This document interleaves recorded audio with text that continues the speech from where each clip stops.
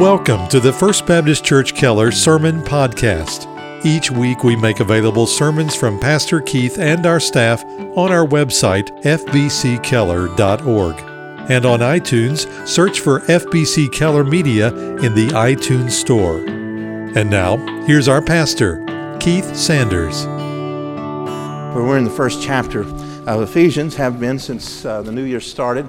And we'll finish, Lord willing, the first chapter today. So I invite your attention there to the 15th verse of Ephesians chapter 1. The title of the message this morning is Praying Like Paul. Praying like Paul. I suppose everyone has someone in your life that has a skill you wish you had. All of us have said things like, I wish I could jump like that guy, or sing like that girl, or paint like that master.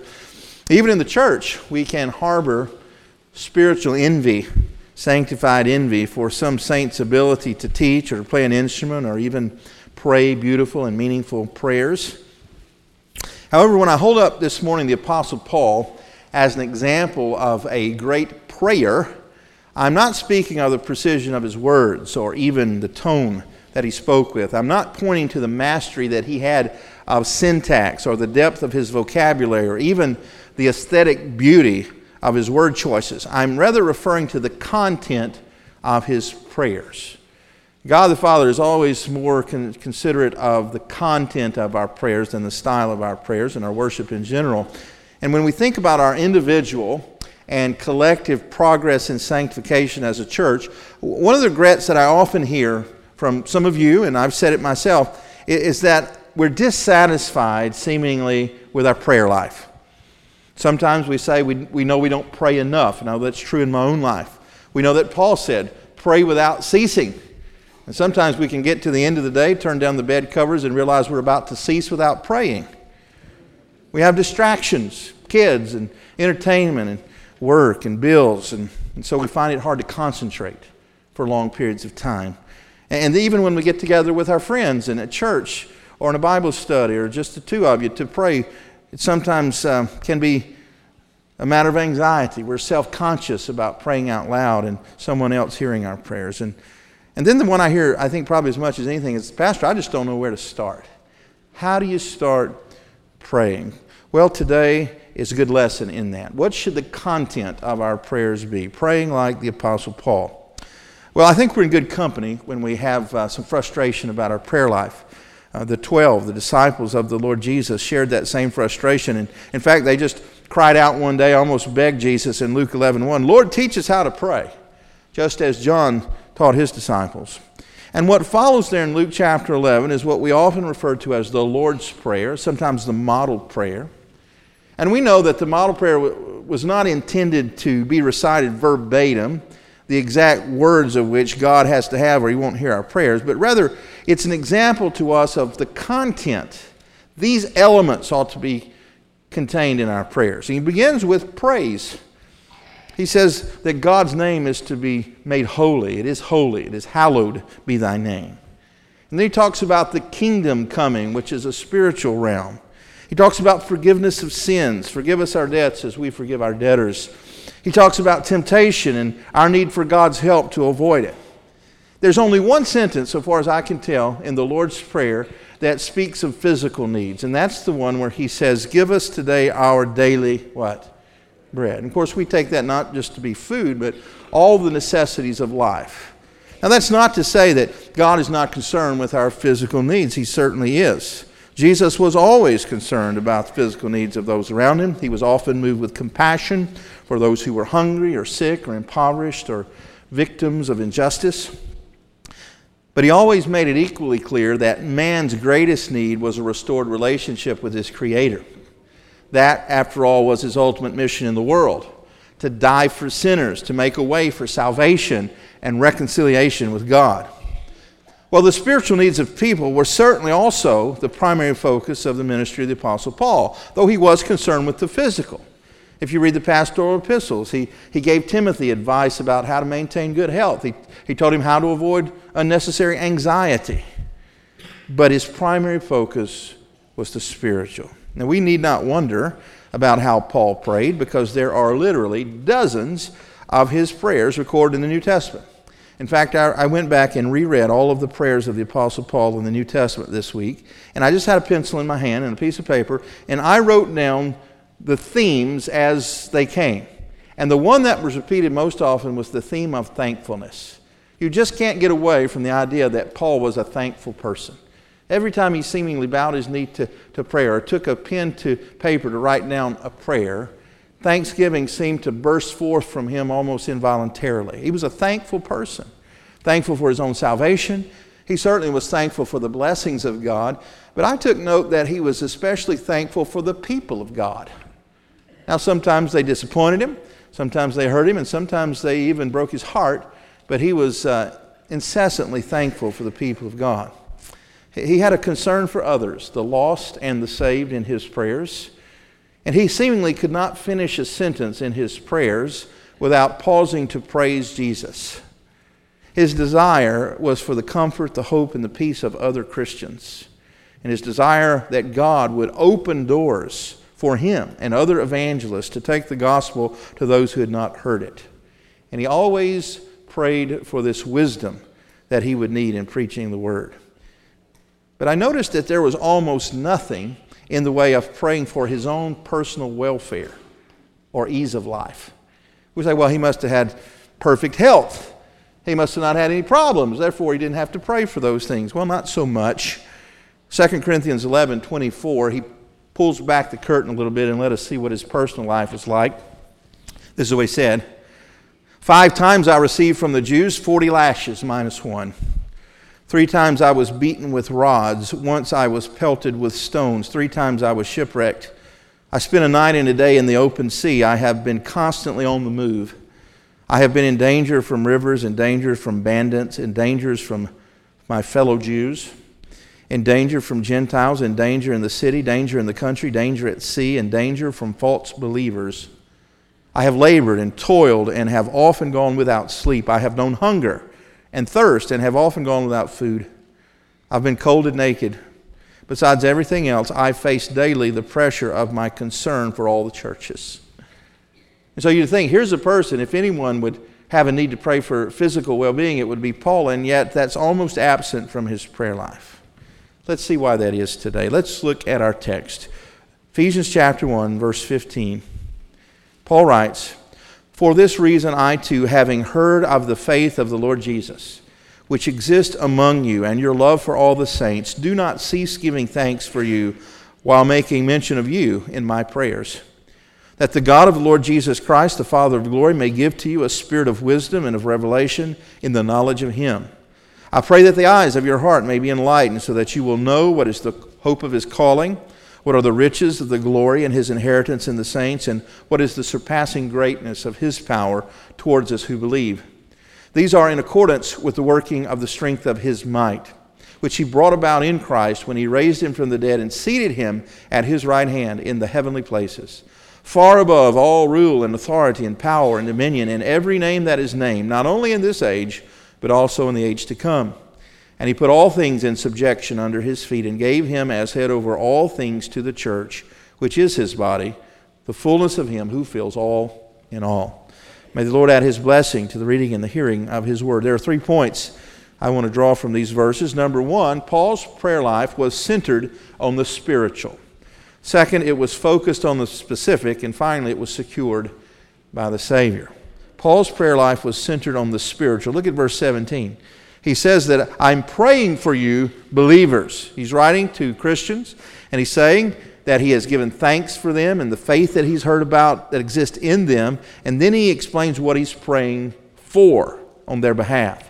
Verse 17, that the God of our Lord Jesus Christ, the Father of glory, may give to you a spirit of wisdom and of revelation in the knowledge of him. He's asking for a gift to be given by God to believers. Now, I take that to mean all believers, not some super spiritual sect within the church. This is a prayer for all believers. Now, some years ago, when we just had one little girl, she was still a baby, my wife and I flew out for a conference in Los Angeles, and I rented a car, and we were there a day early, and we drove up the Pacific Coast Highway, which is one of my favorite drives in the world, and we made it all the way up to San Simeon before it was time to turn around and head back south. Now, San Simeon's a beautiful little village right on the coast there in Central California. But what makes it famous is that it was the home of William Randolph Hearst, of the famous Hearst Publishing Company. Now, he had mansions all over the world, but one of his favorites he built right on a cliffside overlooking the Pacific Ocean. Today, it's a tourist attraction. And so we could see it from a far distance, and we got up there, and what they had done along the driveway, about halfway up, they had put up a place where you had to pay $20 to make it all the way up to the house, and then you could take your picture and come back. And you know me, we took our picture from a distance and kept traveling. But I remember the story that Warren Wiersbe loved to tell, who was for a long time the pastor at the Moody Church in Chicago. And Dr. Wiersbe told a story about William Randolph Hearst, and of course he was an extremely wealthy man. And it seems that Mr. Hearst loved to collect famous pieces of art, paintings and sculptures and so forth. And one day Mr. Hearst is thumbing through an art book, and he comes across a picture of a painting that he just fell in love with, to the point where he just had to have it in his collection.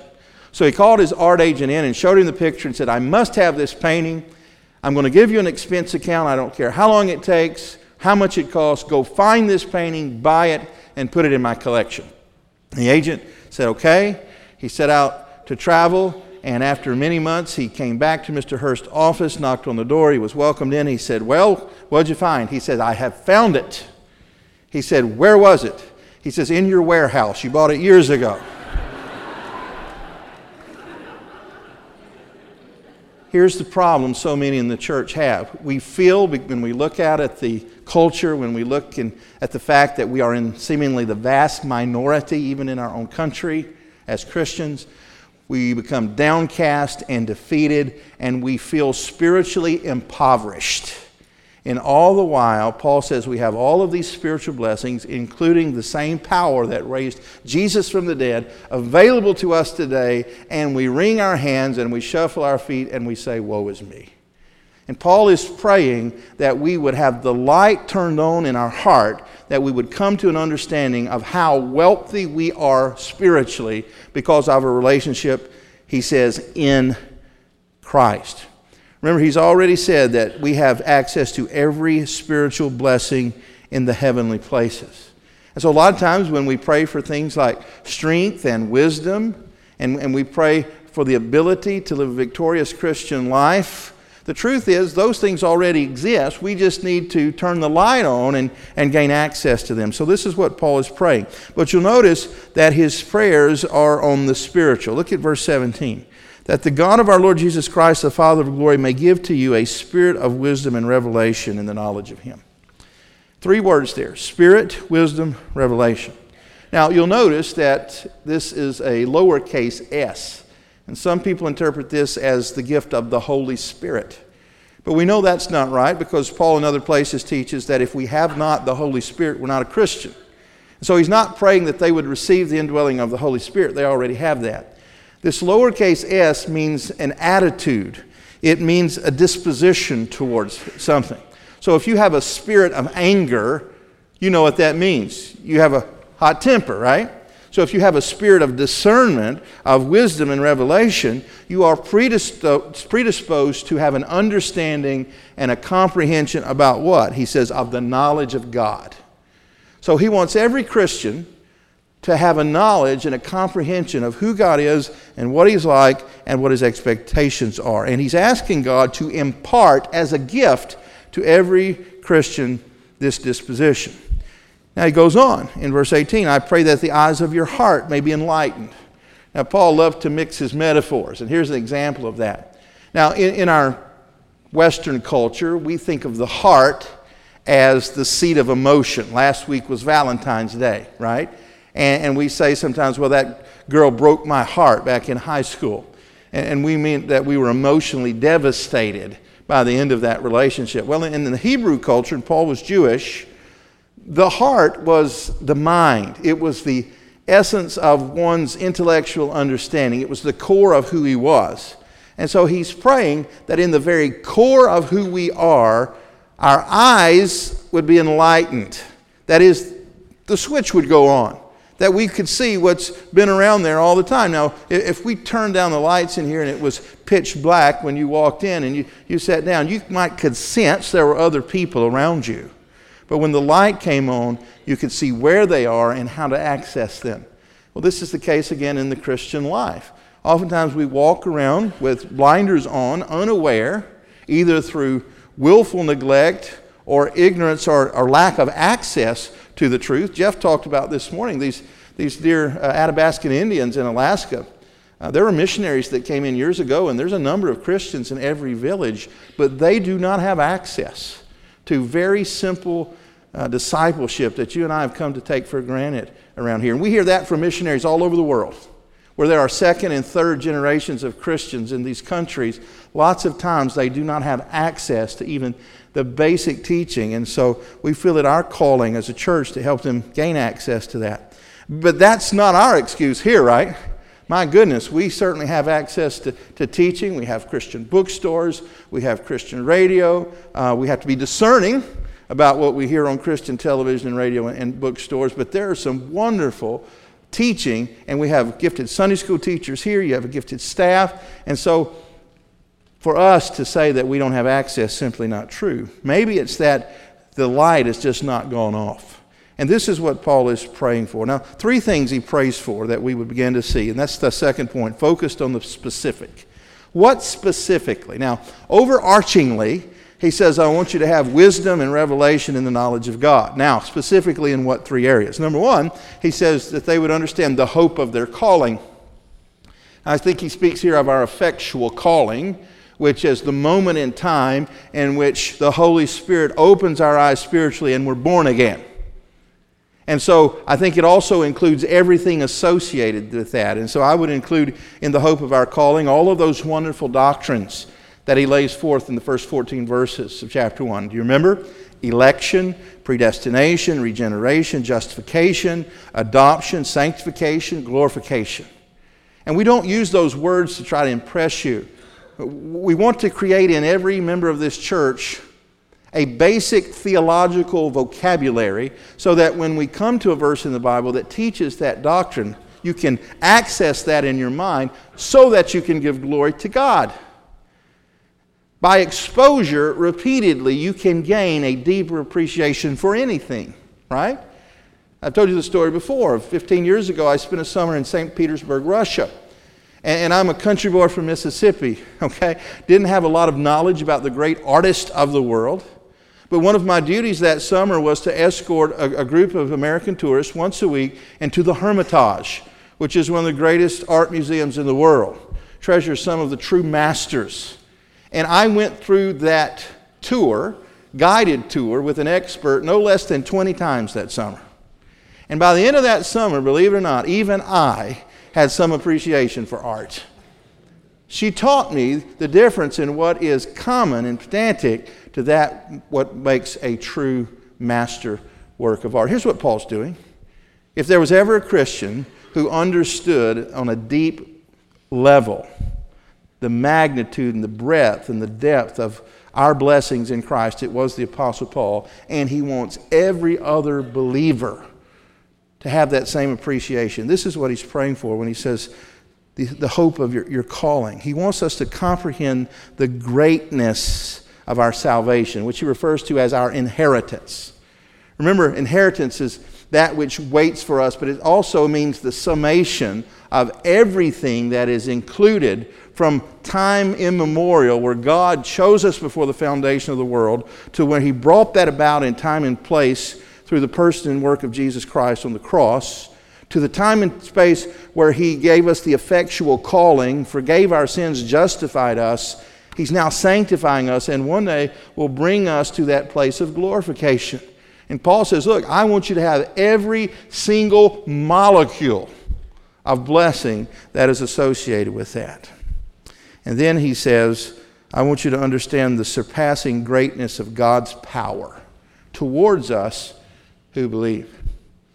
Now you think of the most powerful thing you can think of. I like to go over to Alliance Airport when they're having the air shows over there. And these jets will come screaming down the runway, and then almost magically They put those things in a climb just almost vertically, and the thrust that it must take to get those massive aircraft off the ground. What power! Or then when we think about a nuclear explosion, what power! Almost incomprehensible power. And yet those things, a jet aircraft and even an atomic explosion, pale in comparison to the power of God. And the greatest expression of God's power was not when He spoke the word and set the universe in orbit. That's what He did. That's very powerful. And the greatest example of God's power is not even when Jesus calmed the seas. The greatest example of the surpassing greatness of God's power is when He raised Jesus from the dead. And Paul says that same power is toward us. That is, it's directed toward us. So if you're one of those Christians that's going around shuffling your feet and looking down at the ground and wringing your hands and pronouncing, "Woe is me," you need to be reminded that the same power that raised Jesus from the dead, God is directing for your sanctification. And will one day bring you to glory. And so Paul uses actually 4 separate Greek words to describe this power. The first is dunamis, where we get the word dynamic or even dynamite. It's the word working. It's the word strength. It's the word might. He is just adding superlative to superlative to describe God's supernatural power. In fact, theologians have summed up God's power with the word omnipotent, right?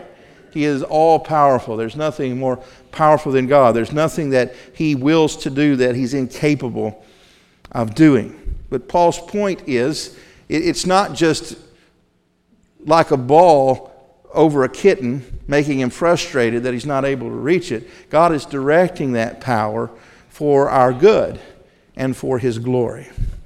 Now, finally, I want us to see, thirdly, that these prayers of Paul are secured by the Savior. Did you notice when we were studying through the book of Acts, and we find Paul in these various difficult situations? He's getting run out of town. He's getting stoned. He's being whipped, as he said, with rods. He's being left for dead. He's being cast into prison. Even in the Philippian jail, we find that he is the coolest character in the room, right? Supremely confident. Around midnight, he's chained hand and foot to the wall in this dank dungeon. And an earthquake comes on top of all of that. And what's Paul doing? He's singing a hymn. And then he has the peace of mind to say to this man who's supposed to have everything together, the Philippian jailer, "Put your sword up, do yourself no harm, for we are all here." And then he had the wherewithal to lead this man to faith in Jesus in the middle of a catastrophe. Where do you get such confidence? Where do you get such peace? Where do you get such supernatural power? It's because he understood that he was in Christ. Remember I said that Paul finds it hard to pray an entire sentence without stopping to praise Jesus? Look at what I mean here in verse 19. He says, "And what is the surpassing greatness of His power towards us who believe? These are in accordance with the working of the strength of His might, which He brought about," what? "In Christ, when He raised Him from the dead and seated Him at His right hand in the heavenly places, far above all rule and authority and power and dominion, and every name that is named, not only in this age but also in the one to come." It's almost identical to what he says in Philippians chapter 2, where he's talking about Jesus condescending to leave the glories of heaven, to take on a life and go to the shameful death of the cross. Paul could not leave it there. He says there's coming a day when every knee will bow of things in heaven, on earth, and under the earth, and every tongue will confess that Jesus Christ is Lord to the glory of God the Father. He's speaking of the consummation of human history, and he's saying it will be brought about in God's timing in the person of Christ. In verse 22, He put all things in subjection under His feet and gave Him His head over all things to the church, which is His body, and fullness of Him who fills all in all. Here's the point I'm trying to make. Christianity and the church are not some appendix to human history. We are at the very center of human history. The questions that the philosophers have asked through the ages, and what every teenager ask at some point, why am I here? What's the purpose of life? What's it all about? That is answered here in Ephesians chapter 1. We were created to give glory to God. And the reason that God created the universe is because He had in His mind, in the secret counsels of God, that He was going to set aside from all humanity a people distinct and different for His own glory. And in space and time, He sent out the effectual call to each of those believers, and the Holy Spirit did a miracle work in their heart, as we'll see next week. And He called the dead to life. And we came forth spiritually, and we believed. And in every generation, and in every epoch of history, He is adding to that body of believers that we call the church, and who the Bible calls the elect. And one day, when the very last of those people comes to faith, Paul says the trumpet of God will sound, and the dead in Christ will rise, and all of human history will come to a climactic ending when Jesus comes back, not riding the foal of a donkey, but on a white war horse. And everyone will see that title that is written across His chest and thigh, King of Kings and Lord of Lords. And every believer in this room gets to share in that, because we are, by virtue of His grace and our faith in Him, in Christ. And may the Lord grant to us to have the eyes of our hearts enlightened, that we may understand the hope of His calling, that we may understand the value of our heavenly blessings and our inheritance, and may we come to comprehend the exceeding greatness of the power that God is working towards us for our sanctification and for His glory. Let's pray.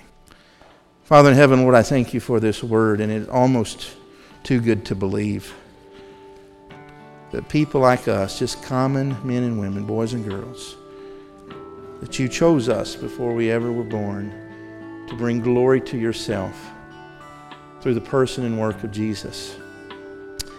And Lord, when we are tempted to feel abandoned or orphaned and powerless in this world where we're so outnumbered, Lord, help us to remember how Paul prayed.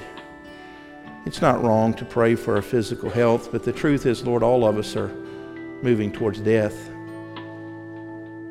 It's appointed every one of us wants to die and then to be judged. So, Father, help us that our prayer life would reflect that truth, that we value the eternal and the spiritual more than the temporary.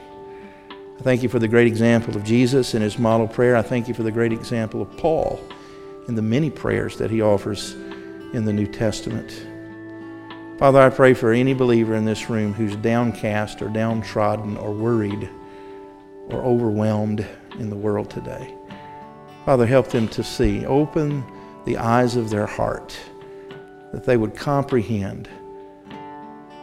Give them a disposition to understand Your revelation and wisdom, Father, as we continue this study in the book of Ephesians. Lord, I pray You would use this study to transform many lives in this church for Your glory. And I pray it in Jesus' name. Amen. Thank you again for listening to our broadcast. To learn more about First Baptist Church in Keller, Texas, or to hear more sermons by Pastor Keith and our staff, visit us online at fbckeller.org.